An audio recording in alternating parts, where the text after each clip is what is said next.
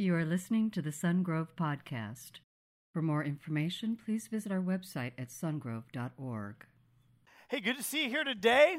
Are you welcome to come on in and get out of the heat? I mean, the summer has arrived, hasn't it? It is a little boiling outside there. It's just an amazing, just kind of getting warm here for the summer. I want to think, how many of you in this room, you're runners? Like you run at some point in your life? Like, yes, my friends, none of us. So, a lot of you are runners and you kind of run, but that's like intentional running, right?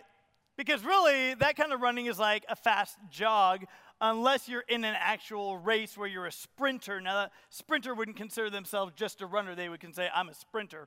But what they do is you run. Some of you run for exercise. Some of you run long distances. Some of you would do a marathon. But I want you to think for a moment about the last time you ran because you got pranked or you were scared. It might have been a long time ago. Some of us in this room are like, I can't even think of the last time I ran. It's just been that long. But think of the last time you ran because you were pranked or you were scared.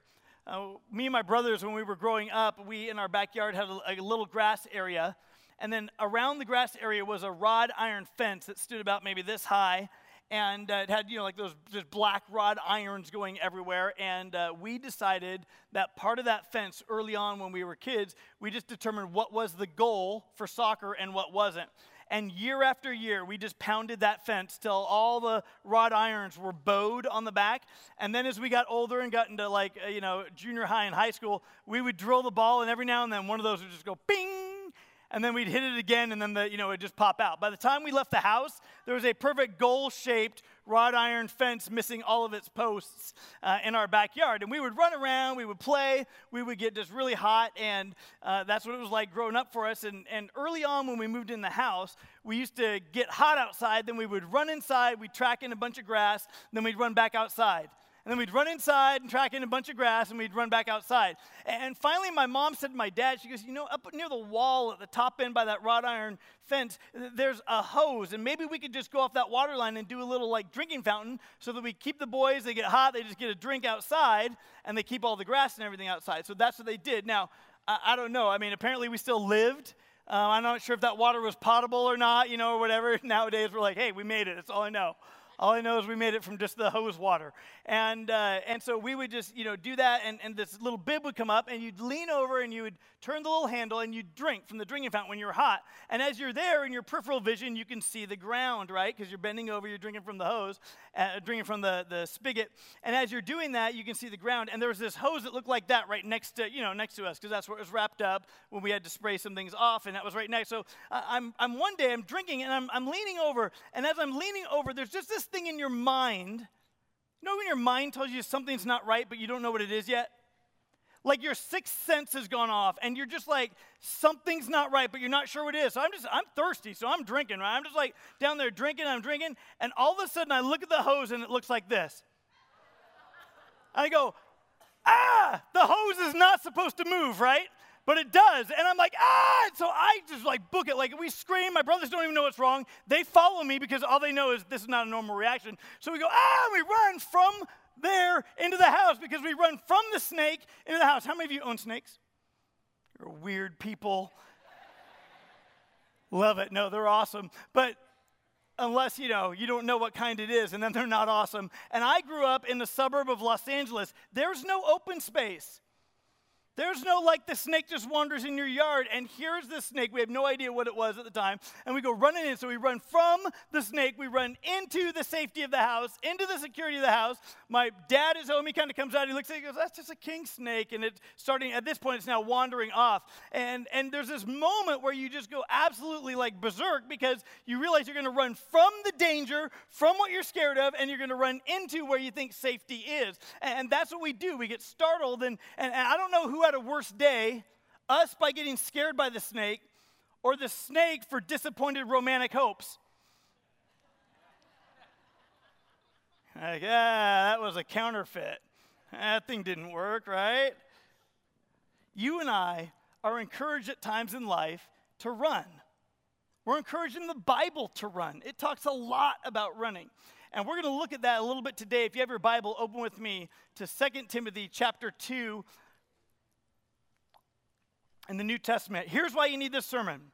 You need this sermon because I want God to strengthen and encourage you that he loves you and that his power is available to you as you begin to fight temptation, as you begin to work through impossible situations, and as you work through the big obligations that you have in your life, that God loves you, his power is actually available to you to make a real difference in your life. That's my hope. That's my prayer for you. That is what Paul's hope and Paul's prayer is for Timothy as he is writing from prison to Timothy, this young pastor, this young minister in the city of Ephesus. Well, Paul is already instructed on the importance of studying the Word of God, studying the Bible, pursuing right living, that you and I, as we talked about last week, we participate with God's work. We become a worker who participate with God's Holy Spirit working in us to pursue righteousness, to grow more and more in the image of Jesus, that we become less like our flesh, less like us, and we become more and more those who live and walk like Jesus would walk as God begins to transform us from the inside out. And so Paul writes to Timothy, and the first thing he says in 2 Timothy 2:22, he says, flee the evil desires of youth and pursue righteousness, faith, love, and peace, along with all those who call on the Lord out of a pure heart. So the first thing he says, if you're taking notes today, is run away from evil desires and run toward righteousness, right? You're going to run away from the snake and you're going to run into the safety of the house. So you're running from something, but you're running towards something else. Do you understand what I'm talking about? Do you get that? I don't think you do. I don't think you exactly get that. See, listen, I am a middle child. And as a middle child, I want you to understand that it is completely possible to flee an angry brother who is running after you. At the same time that you are angry and in hot pursuit of another brother that you want to harm. It's completely possible to run from something, but be in hot pursuit of something else. Do you understand what I'm saying? Well, I don't think you do. I think some of you understand running. I think some of us in this room are very good at running. We're very good at running from something, but we're not very good at running towards something better. We run from something, but we're not running towards something. We just try to get away from something. Some of you in this room, you would say that, listen, I'm good at running. I've run away from a bad relationship, but I've run only to get into another relationship that's not based on Jesus. I didn't run toward Jesus, I just ran away. I ran away and then I got myself together. How many of you, be honest in this room? Your first reaction, if you have to run away from something, is to try to get yourself together, get your act together on your own first. How many of you are like me, right? You're going to run away. You're going to, let me just get it together. Let me just get myself together and stabilize life. So sometimes we run from things, but we don't run toward Jesus. So what do? When you do that, this is what happens. You got to follow me here. What happens is you're going to run away from something, right? And you go, and you run, and you run, and you run, and you go in a circle, and you come all the way back, and you bump into yourself.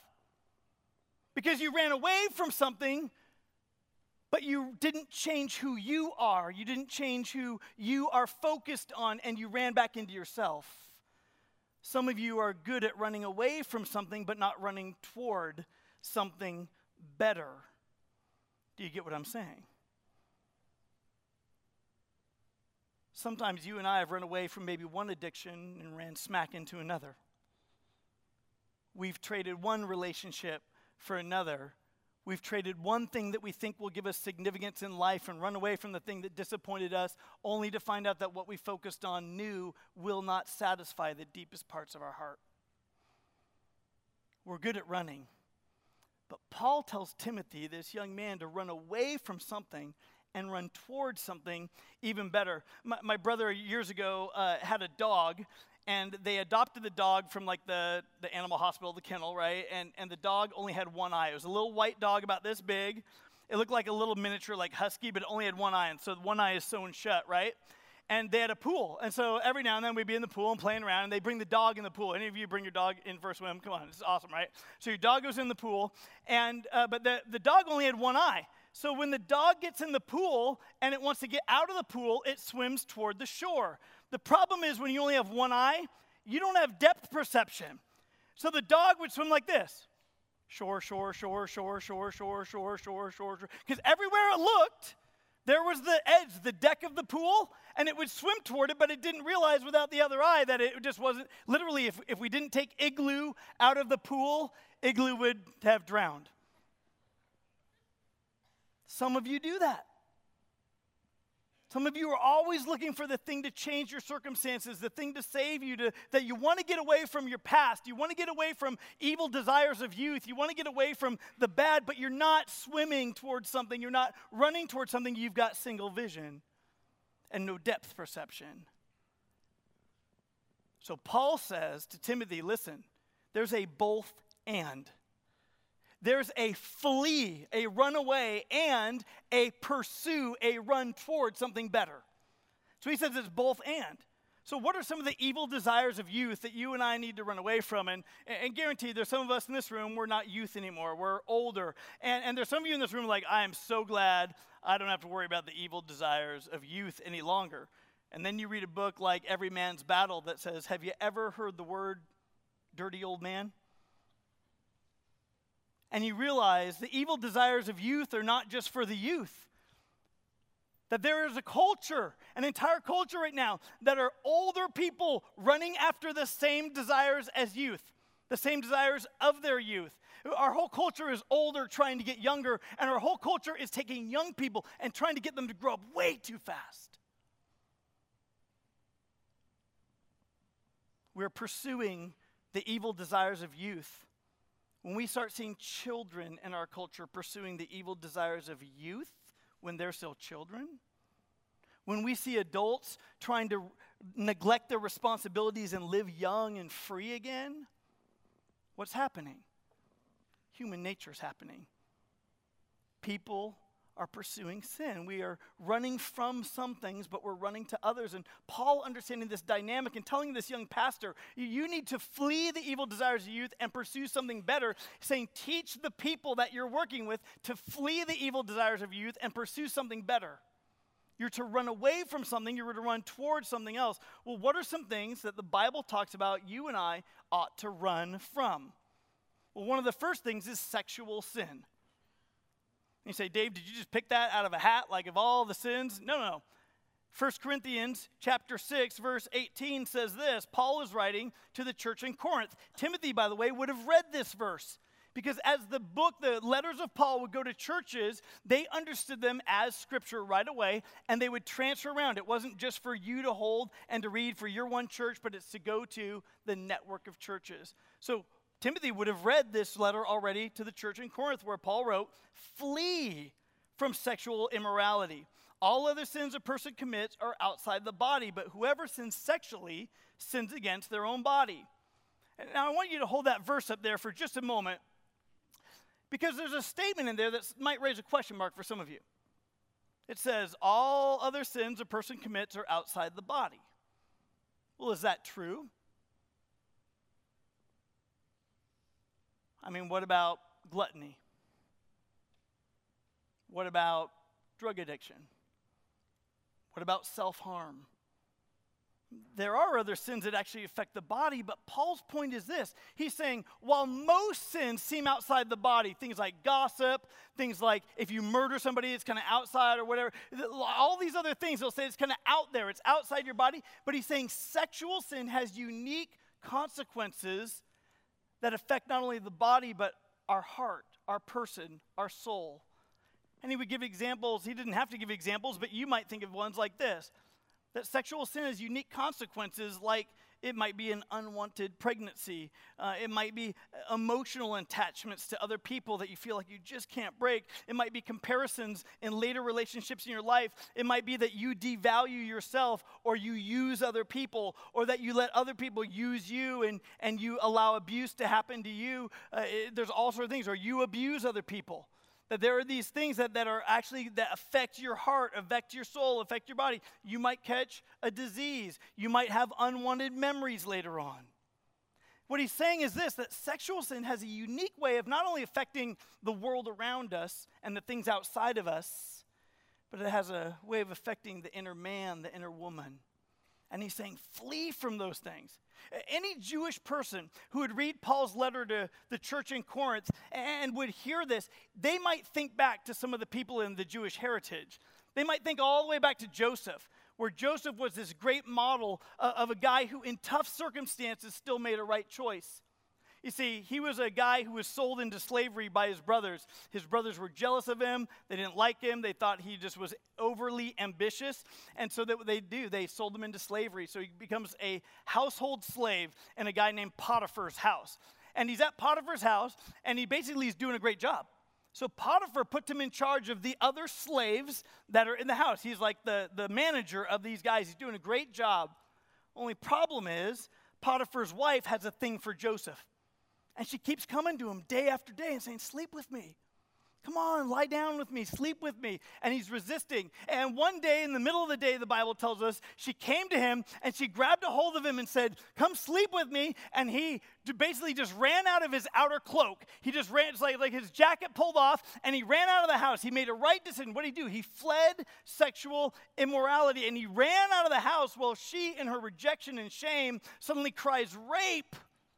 Joseph is arrested. He's sent off to prison. And let me tell you, sometimes when you flee sexual temptation, or I do, it will be misunderstood by other people.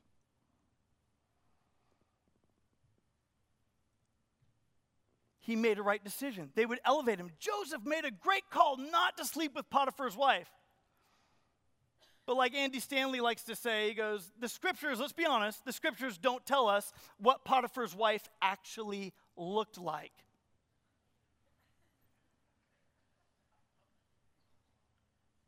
She might have been creepy. All of us might have ran away from her, right? We don't know. But the intent of the passage obviously is that when he could have made a decision that wasn't great, he ran away. He made a right decision. Later in Jewish history, you have King David. King David is out on his palace. And the palace is at the top edge of the city of David, the hillside that made up the city of David. It's the topmost thing on the hill. The temple had not yet been built up on where they later would build the Temple Mount in Jerusalem. So he's at the top of the hill in his area. All the houses and everything are down below him. And his armies are off fighting in war where he should be with them fighting the battle. But he said, I fought a lot of battles. I'm just going to take this season off. And so he's sitting at home. He goes out on his balcony at night overlooking the city, and he sees a young woman, a young wife, bathing naked, and he summons her. Now let me tell you something. When the king summons someone in those days, in that age, you had to do what the king wanted you to do. He brings her into his inner chamber, and he makes love to this woman. Let's be honest, he probably much older than her at this point in time in his life. He just took advantage of her, and she couldn't do anything about it. So she goes back, she sends word, I'm pregnant. So David then goes on to commit another sin by murdering her husband to try to cover up that he's actually the dad. We have two examples. One where maybe you should be out doing what you're supposed to do, but you sit out there on the balcony and you indulge your lust. And sometimes people are like, well, she shouldn't have been on the roof bathing naked. But if you understand anything about first century houses, the bathing area was on the roof, and the highest thing in the area was the palace. And so in reality, she's doing what all people do in an area that's probably private from her neighbors, but the palace is up above that, and David's just out there indulging his lust and acting on it. So now Paul is telling Timothy, flee, run away from, flee sexual sin.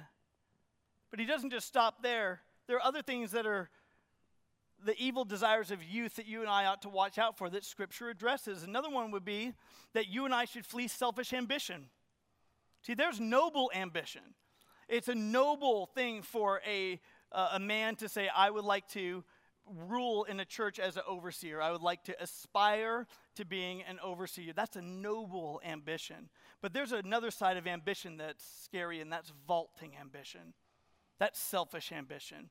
That's the ambition that runs over a business relationship for selfish gain. That's the ambition that runs ahead of everybody else. That's the arrogance of ambition. And we're to flee that. You might need to, in your own life, flee stubbornness and arrogance.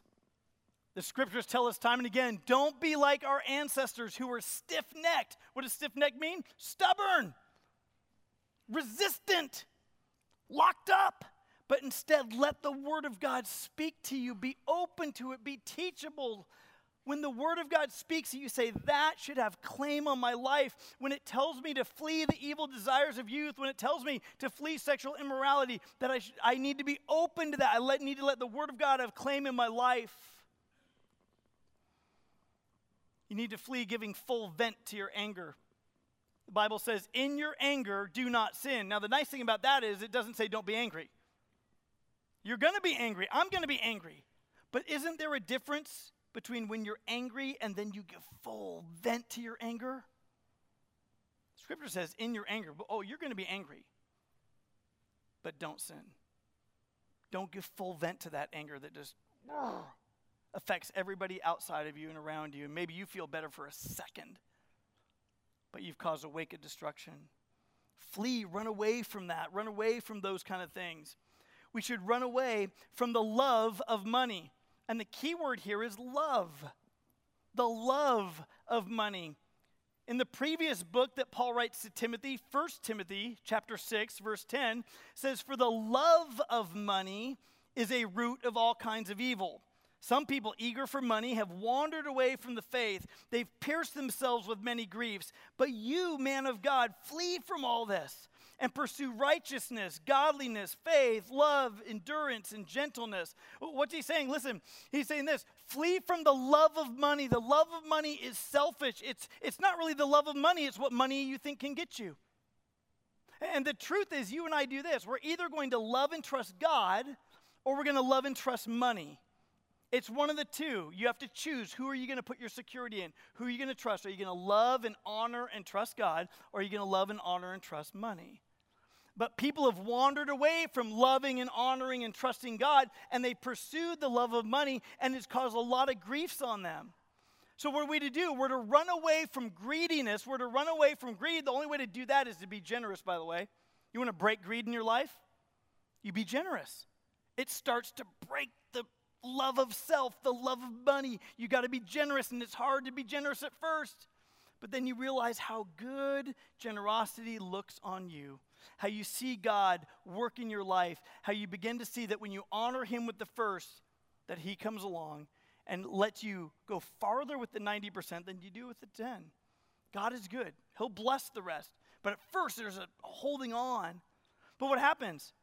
Instead, we should run away from, so here's the love of money. I need to run away from the love of money, and I need to run towards some things. He said pursue. What does he say pursue? He says pursue righteousness. So I should be righteous with how I handle my money. I should do what's right with my money. I should pursue godliness with my money.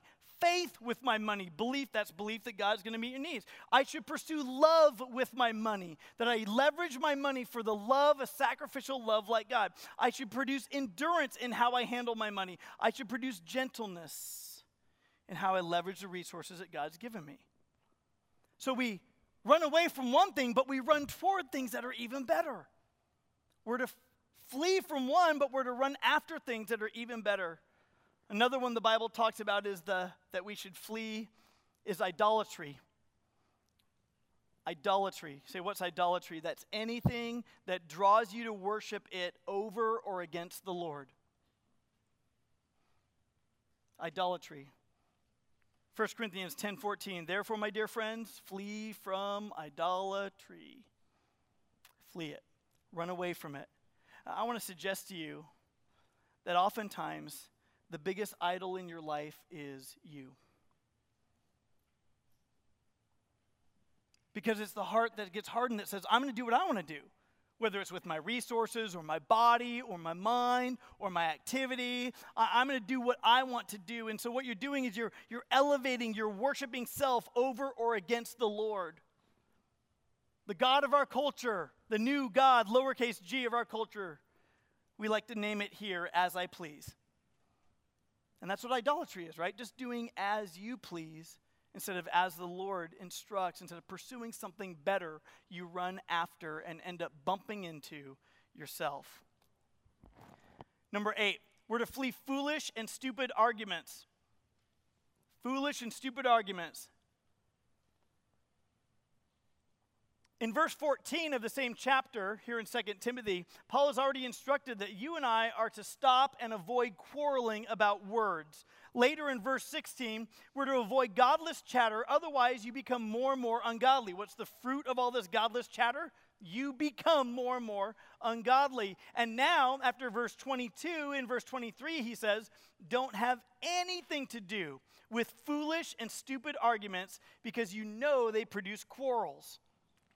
Well, what in the world are foolish and stupid arguments? Because, it might actually be an important issue, but someone else may think it's stupid, or they may think it's foolish. So how do you determine what exactly is a foolish or stupid argument? This is when you or I argue about things that are not ultimately important. They are not ultimately important. And so often you and I are arguing and fighting and contesting over things that matter very little. And what do they produce? They produce quarrels. The real word for quarrels, if you translate it out, it means this. It means heated arguments, heated controversies. That's what it means. It means heated controversies. So what's the result of your foolish arguing, your stupid arguments? Is that all it's going to produce? It's not going to produce a fix. It's not going to be reasonable and produce change. It's just going to produce quarrels. That's it.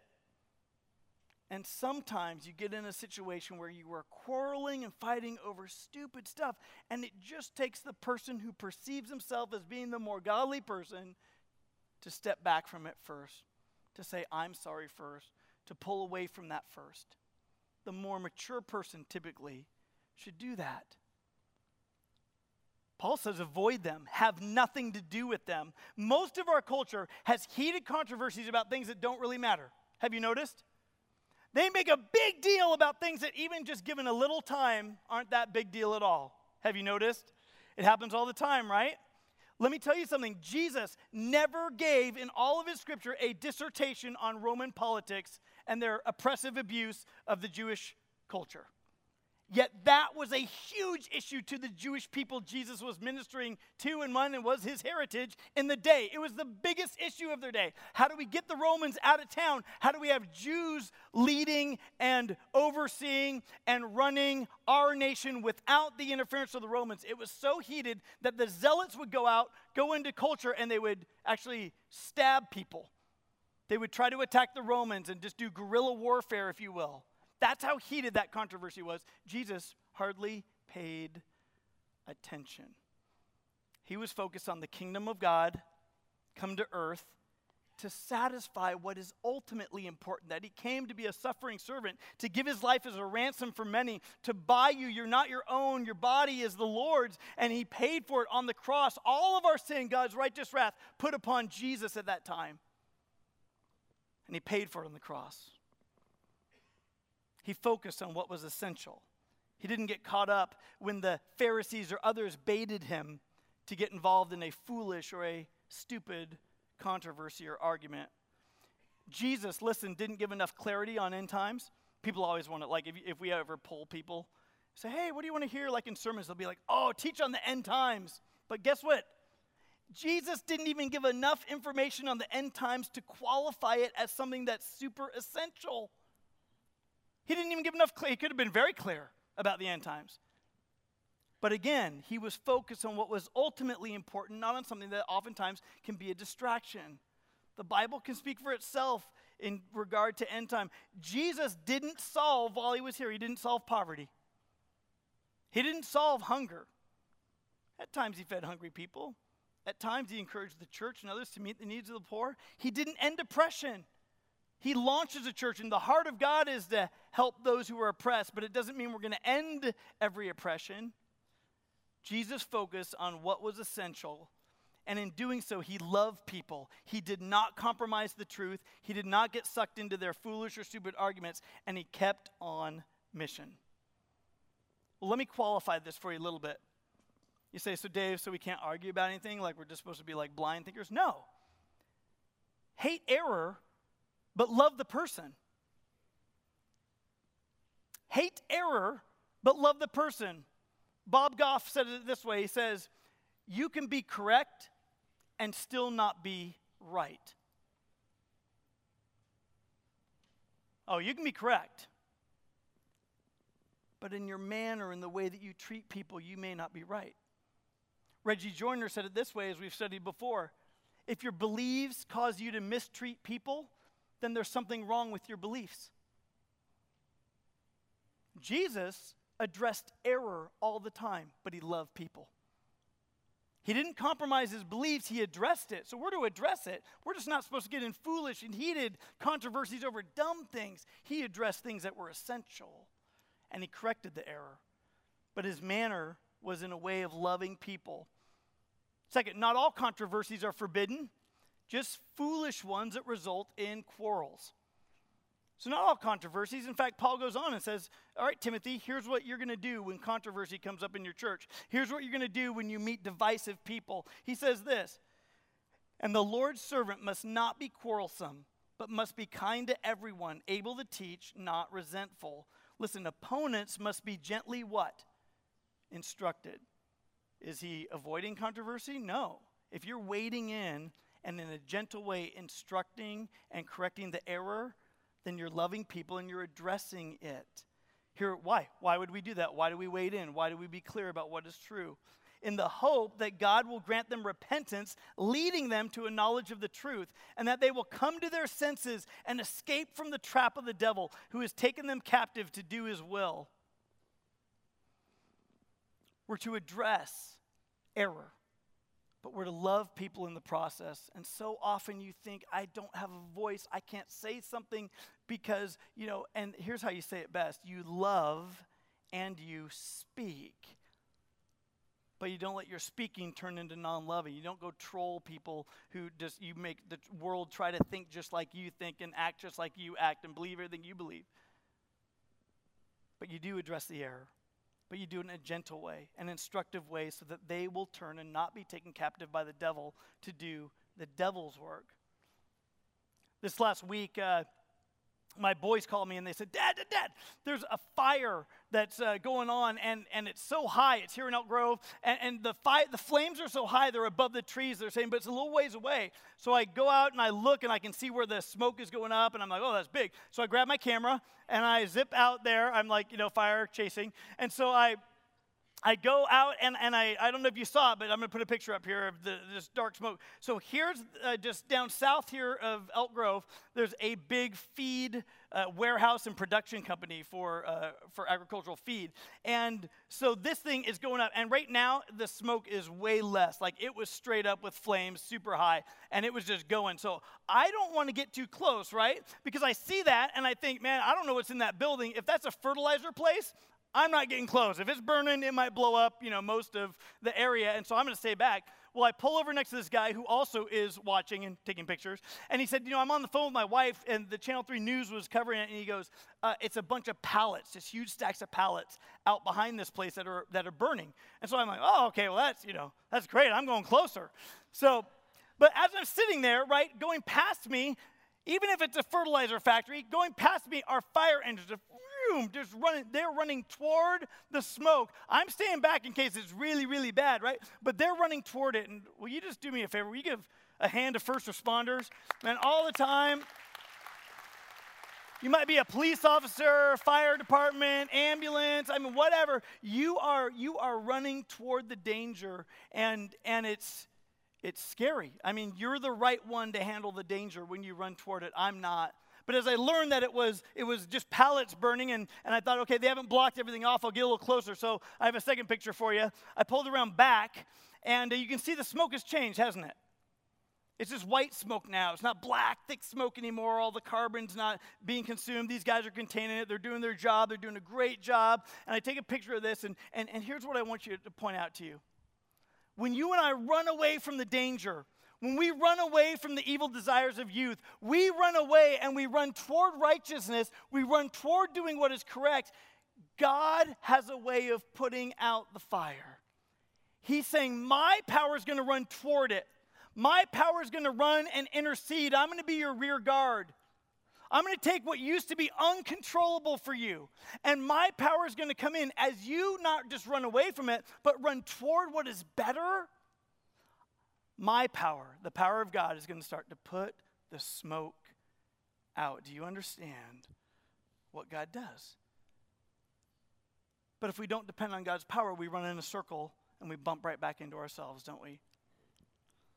Well, what am I to run towards? In fact, the word there is pursue. The word in Greek is dioke, and what it means is to aim for. It's this idea that if you're an archer, you're going to aim and want to hit dead center, not near it, not in the general area. You want to hit your target. In the same way, it's like being in hot pursuit of. Picture for me, if you will, like a police chase, and that police officer is after a car. They are in hot pursuit, and they do not want to let the car get away. They're going to stay on it every turn, right? It's not going to get away from me. And what he's saying is, flee the evil desires of youth, but get in hot pursuit. Pursue some things that are far better. Well, what things are those things that are better? That you and I are to chase after some things. So what are the 4 marks of a Christ follower that Paul gives us here in 2 Timothy chapter 2? One is we pursue righteousness. What's righteousness? It's the opposite of sin. What's the right thing to do? Listen, if you want to know what the right thing to do is, ask yourself this question. When you're tempted, when you're tested, when you're tried, ask yourself this question. What is the wise thing to do? What's the wise thing to do in this situation? And do that. Do the right thing. So not sin, but pursue righteousness. The second thing that we get in hot pursuit after is faith. That I don't see how it's going to work out. I don't see how it's going to go. But I believe that the power of God, as I pursue him, that God's going to show up. So I don't trust Dave. I trust God and I pursue him. So neither doubt nor self-reliance. We're going to trust God in faith. 3, love. Love is not selfish. So love is the opposite. Love is often sacrificial. So you're going to run away from the evil desires of youth that want to indulge self, and you're going to pursue in hot pursuit of sacrificial love like Jesus that loves other people. Things that are ultimately, in the scope of eternity, important. And the last one is peace. See, it's not fighting. It's not division. It's not controversy. It's not quarreling. So much of our culture causes you and I to run toward quarreling. You woke up, it wasn't an issue for you. Suddenly they're like, hey, here's a new issue that you need. And then they'll come and say, here's a new thing you should be afraid of in your life. Yesterday you were fine about it, but let me tell you one more thing to fear. By the way, there's something else out in culture you need to fear. And you got to be scared of this. And you should pursue and run after that. And they begin to give both all those things. Here's what you need to be afraid of, but here's the wrong things you need to pursue. That's what the news does, right? So often that's what makes news. Let's raise controversy. And a year from now, you're like, that was kind of stupid. That was kind of foolish. I didn't need to be afraid of that. Y2K? Some of you are old enough to remember. But what if we flee the evil desires of youth and we pursue, we run after, we aim for peace? How many of you could do with a lot more peace in your life? Listen, we've got to run after it. It doesn't just come to you. Run away from the evil desires of youth, all that self-induced stress, and begin to run toward something better. So we not only need to pursue these things, but we need to pursue them in good company. What does he say? Flee the evil desires of youth and pursue righteousness, faith, love, and peace. Listen, along with those who call on the Lord out of a pure heart. What is he saying? You're not supposed to run and aim alone. You need to run with others. For others who are pursuing the same thing, you need a brotherhood. You need a sisterhood. You need people around you. You need a circle in your life, not just to sit in rows. But you need to flee the evil desires of youth and begin to pursue these things with people who are doing the same. Listen, some of you need better friends because your friends are running the other way all the time. They are pursuing the evil desires of youth, and you are getting carried along. They are pursuing fear. They are pursuing controversy. They are arguing and trolling and always having drama, and you need better friends. Andy Stanley says that your friends will determine the direction of your life, but listen, also the quality of your life. Your friends determine the direction and the quality of your life. Like the quality of what you're living, your quality of living. So much of that is not like the kind of food you eat, the quality of your living. So much of that is the experience you have with life. And you need to pursue people who are pursuing love and righteousness and faith and purity and peace. Sometimes we take our friends and we don't get rid of them. We just put them outside that circle of influence, and we move better friends right into the key influencers in our life. That way we still influence our friends who are lost, who don't know better, who just, they don't know any better. But our life begins to shine as a model that we pursue peace and hope and love and all these things. And we avoid those things, and we have good reasons why. And all of a sudden they're like, I don't have what you have. And they're not so concerned with what it is you have. They want Jesus because they start seeing Jesus in you. You want your life on fire? Then practice this. It's on your outline at the bottom. It says this: the secret of holiness is the relentless rejection of sin coupled with the relentless pursuit of righteousness. Do you see it? Run away from the snake, but run towards something better. And God's given us that. And he says, my power then has a way to deal with the snake, to deal with the smoke, to deal with those things. But pursue me. Stop relying simply on yourself and pursue me with other people who are doing the same. You want your life to get on fire for Christ? Then run away from the things that trap you and run toward the things that are better. Run with people who are going the right direction in your life. With your heads bowed, your eyes closed, I simply want you to consider your own life. If you are already, you said, I believe in Jesus Christ, I've invited him to be my Lord and Savior, I love him, I have followed him, then right now, this is a moment for you just to be honest with God. Which of these things has God's Holy Spirit this morning just pointed out to you that you've been running toward and God's asking you to run away and run to him? Will you just be honest with him about that? This is your moment of decision. God, I decide to stop pursuing and running away after these things. I'm going to run toward you. Will you tell him now? Some of the others of you in this room, you've never made a decision for Jesus Christ. You never maybe understood that Jesus died on the cross, taking all your sin upon himself, and that he's done all the work to let you be in heaven. He's done all the work to wash you as white as snow. He's done all the work to forgive you of your sin. But he says, you have to accept the gift that I'm offering you. It's a free gift. I've done all the work, but you have to take it. I don't force you to take it. You have to choose. You must choose. There must be a moment of choice in your life where you say, I want relationship with you, Jesus. I follow you. And so with your heads bowed, your eyes closed, if that's you today, then you pray a prayer like this right where you're seated. You just pray, Jesus, today I give you me. I believe that you died on the cross for my sin, that you were buried in the grave, that you rose to new life because you're God. I ask you to come into my life and forgive me of all my sin, making me a new creation. Wash me as white as snow, because today I give you me. Thank you for listening to the Sungrove Podcast. For information on Sungrove Church, visit our website at sungrove.org.